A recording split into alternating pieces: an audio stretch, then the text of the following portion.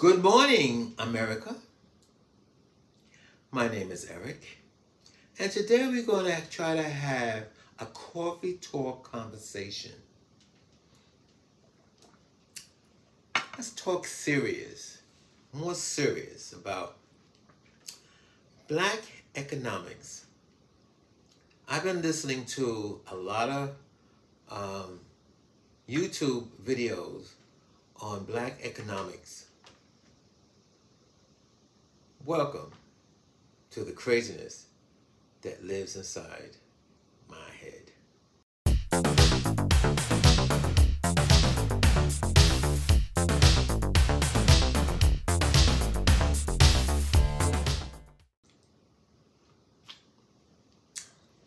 Now, I would like to clarify myself when I say Black economics. I'm talking about the African American economics in the community. And I was listening to how Black wealth, now since they have this thing about they're not gonna, they can't legally forego, your student loan. I had a student loan in 2020. And the way I got rid of it, I wasn't working. I was getting these checks, and my boss was giving me his checks, and I was getting checks from the government. I paid off my student loan. That's how I did it. But the wealth I want to talk about the 1970s wealth. And when being Black, African American, whichever, rock your boat, I found it was a wise tale, but it was kind of rumored that gay men had money. I found out to be a wise tale after I really got indulged into the gay community, the Black gay community. But yeah, among the Blacks that I hung out with when I wasn't out at the time, gay men have money. They look like they always have money. Yeah, so-and-so always got money. So-and-so buy this. Gay men bought clothes. Gay men always, Black gay men anyway, they love clothes. They always got new shoes, put taps on your shoes, clothes. And so they always thought that Black gay men had money. Now, there was a record came out by the Temptations, I think it came out, Don't Let the Joneses Get You Down, because there was a saying back then, trying to keep up with the Joneses. And I remember that record, and I remember I had a friend who did have all this money, flashing money, when he bought a Cadillac. Well, as time went on, and when you really get to know people, the insides of what's going on, a lot of those so-called gay men or straight men, whoever, who had these Cadillacs and having all these clothes, was living out of their Cadillac. I remember a girl told me, and I said, oh, so-and-so, he must got money. He got this. She goes, he got no money. He has to live in his Cadillac because he got to pay the car payment. He can't got no money for no rent. She goes, why do you think he's always at somebody's house, spending nights? He ain't got no place to stay except his Cadillac. And then I realized, okay, when you see somebody with money, you have to step back and think, well, are they working? How are they getting their money? And let's be honest, a lot of people, being that I grew up in the ghetto, those guys who did have all that, most likely was even pimps. They were either pimps or drug dealers. Those are the ones who pretty much had it. But yes, it was rumored that gay men had money. And I know a lot of so-called straight guys wants to have a gay friend, not for sex, because the gay friends, if you have a gay friend, you'll go to his house, and a lot of them came to my house, by the way. He was always going to have the liquor, and always going to have the drugs. Oh, I want to get high. I'm going up to so-and-so house. I know he got liquor. I want to do this. I know they got liquor.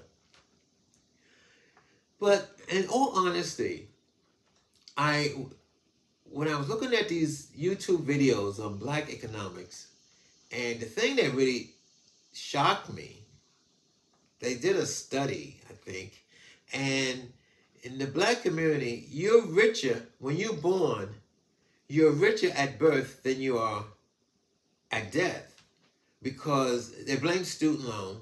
They blame a lot of things. They blame because student loan, everybody, I guess in the black community, I guess they was trying to say student loan is bringing them down. I agree. My student loan was set for 10 years, and I didn't know how I was going to pay. I mean, I paid it. I didn't think that I was going to pay it as soon as I was. At the time when I paid off my student loan, I think I was paying on it for 9 years. That's what it was. I was paying on it, for 8 years. I was paying on it for 8 years. And the way I was paying, the way the payments were, because I kept delaying the payments. You could do that. You can fill in a form and say, listen, I won't be able to pay my student loans for a couple of months. And they'll let you do it. The only problem is that interest pile up. And that's what was holding me back. Because by 2020, I should have had it paid by 2020. And I had, the way things was going, I had another 2 years to go because I kept putting it off. I kept having hardship. I kept getting hardship. I was a massage therapist. I kept changing jobs. So I had to put my student loan on hold for a while. But then when 2020 came, I thought it was my biggest opportunity to get rid of the student loan. And I heard about what Biden was going to do. But I've heard politicians say a lot of things, what they're going to do. I wasn't taking any chances. There was no reason for me to go splurge and buy this and buy that. I took that money and I paid off my student loan. Does that make me any richer? No. But the other thing that was holding me back, I don't know about so many people, black or white, is the government. I couldn't pay my taxes. Remember Marvin Gaye? What's going on? I can't pay my taxes. Was that the one? Was that the song where he couldn't pay his taxes in the song? I couldn't pay my taxes because I was collecting Social Security, which I couldn't survive on. It wasn't enough. And I was working as a massage therapist, and I was making over what the government said that I could make. The government put a max on what you could make before they tax it. And I kept going over, and I contacted the Social Security, I should say that the IRS. She said, well, have them take more money out of taxes out of your salary, so at the end of the year, you don't have to worry about this. And I told the girl, I said, well, how am I supposed to survive? I said, if I go over, and it was a couple of years, I went over what the government said that I could make. 1 year I went over $5,000 of what the government said I can make, still be on Social Security. So they taxed my Social Security check 85%. So I'm like, well, the government doesn't really help you to get ahead. The government is I don't know what's worse. And then they want to know why people do all these things. I'm not for that. Just because you can't pay your taxes and you can't buy food doesn't mean for you to come and stick a gun in my back and try to rob me. You just got to find better ways to do these things. Like I said, when COVID came and they said we couldn't work for 2 months. I had a good boss. He paid me for those 2 months. Plus I got those checks. I paid off my student loan. I said, this is it. Well, that's the only story I got, I guess I could say. I was trying to be, I like these coffee talks because I try to be more serious. And I try to be serious. And it's rough out there. It's really rough out there. There used to be, in Living Color was a comedy on TV, a black comedy. And I think, was that the Wayne Brothers? The Wayne Brothers, I think. And they did a skit on West Indian blacks. And I remember in the skit, they was making fun of West Indian because they always have 2 or 3 jobs.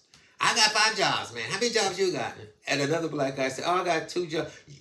You lazy. You don't know what you're doing. I got 5 jobs. I got 6 jobs.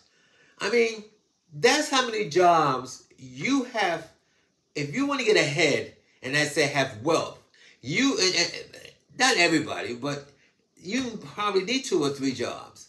But the thing is, live within your means. I know a lot of people, especially a lot of blacks, a lot of gay blacks, live above their means. And when you start living above your means, it's hard to get wealth. It's hard to stay above water. I'm just lucky, like I said, I'm just lucky that I paid off my student loan and I was able to pay off some of those back taxes. I'm above water. Let's put it this way. Right now, my head is above water. But it doesn't take much for me to sink back down. And the government doesn't help you when they start taxing everything. Anyway, thank you for listening to this craziness that lives inside my head. You gotta take it.